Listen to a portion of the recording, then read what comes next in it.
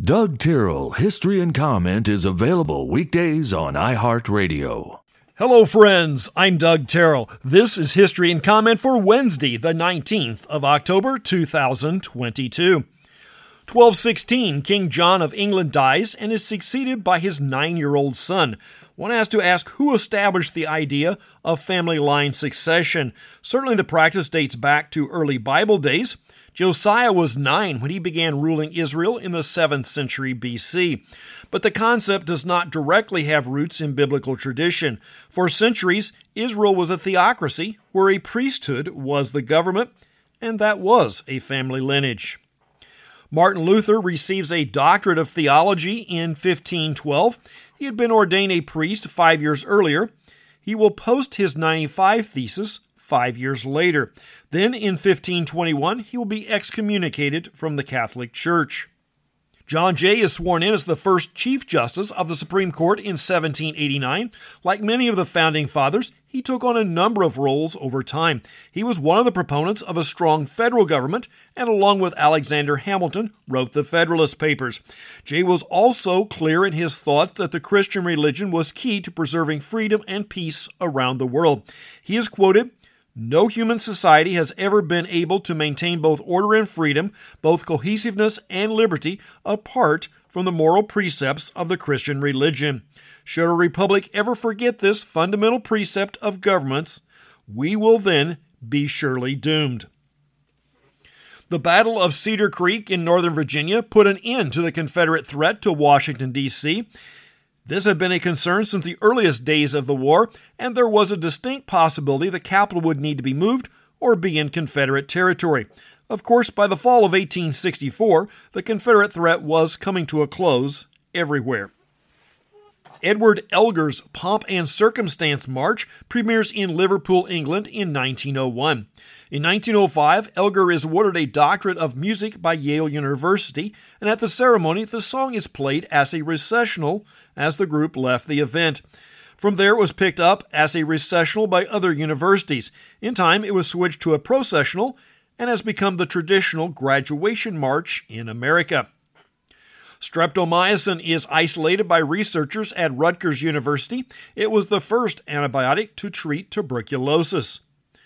Proposed by President Truman, the Point 4 program was to provide technical assistance to third world countries in the areas of agriculture, industry, and health. Iran is the first country to accept the assistance in 1950. There is always a push for America to be an isolationist, but try as we might, we were sucked into both of the world wars, which for the most part were European. But America is now a world power with resources well beyond nearly every other country.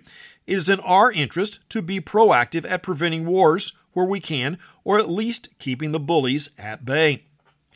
The U.S. imposes a near-total trade embargo on Cuba in 1960. The Dow Jones Industrial Averages fall 22%, or 508 points on this day in 1987.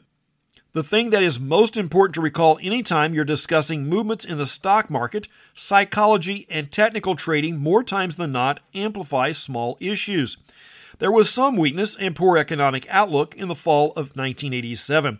The market was in a sell mode, but the foundations was not weak. Over the preceding weekend, some brokers had in place methods where stocks could be sold at Friday's closing price. A large number of orders were placed that hit the market at the Monday opening.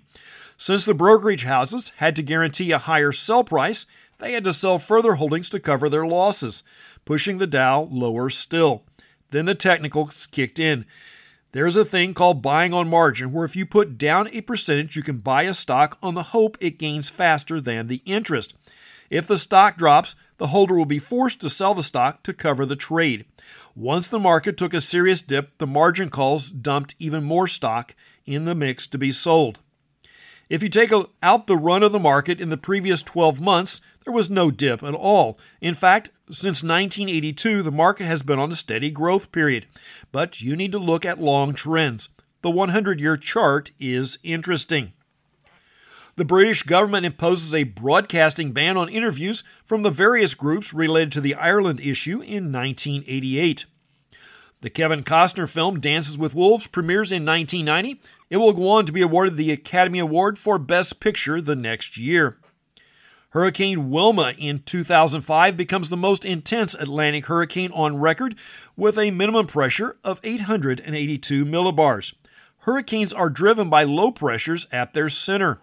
Hurricane Rita and Katrina, also in 2005, were on the list of the 10 most intense storms.